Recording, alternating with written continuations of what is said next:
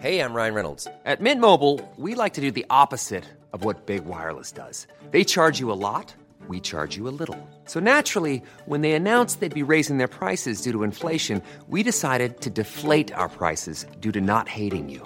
That's right. We're cutting the price of Mint Unlimited from $30 a month to just $15 a month. Give it a try at mintmobile.com/switch. $45 up front for 3 months plus taxes and fees. Promo rate for new customers for limited time. Unlimited more than 40 gigabytes per month. Slows full terms at mintmobile.com.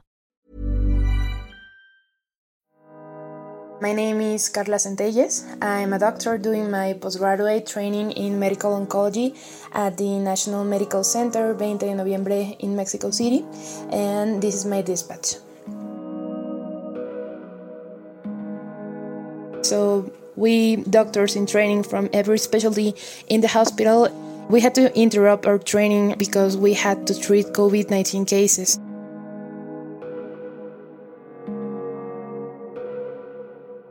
In April and May, we in the hospital had to put up a sign that said that the hospital was full, so we couldn't be able to accept any new patients, and they had to turn away to other hospitals.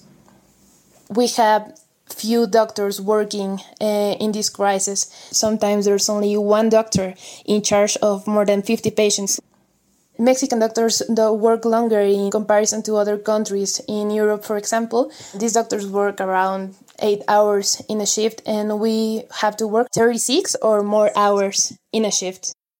This, ends up reflecting on the patient's outcomes in a really negative way, and a lack of proper care costs lives.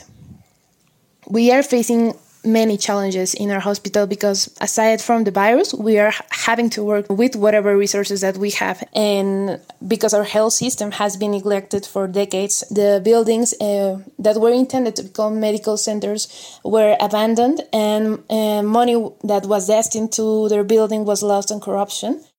About the equipment, we're lacking oximeters, ventilators, heart monitors, life support drugs. We have also had to buy our own personal protection equipment. And we also have to face discrimination from society here in Mexico. There have been people threatening to set fire on hospitals due to fear to a spread of COVID cases in their communities. There have been direct attacks on doctors and nurses where people hit them, throw hot coffee or chlorine at them, because they are afraid that we are carrying the virus and we can spread COVID between their communities. So we are overworked, we are sleep deprived, we are stressed, we are afraid, we are facing depression and anxiety too. There have been cases of suicide among physicians. To date, we still don't have a single hospital that is declining in cases. In Mexico, we have a lot of poor people.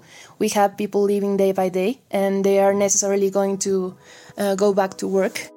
We are going to see more cases because people are returning to work, are returning to use public transport. I think that all we can do is try to keep as safe as possible and maintain hygiene measures. And if we don't do this, we're going to collapse our health system.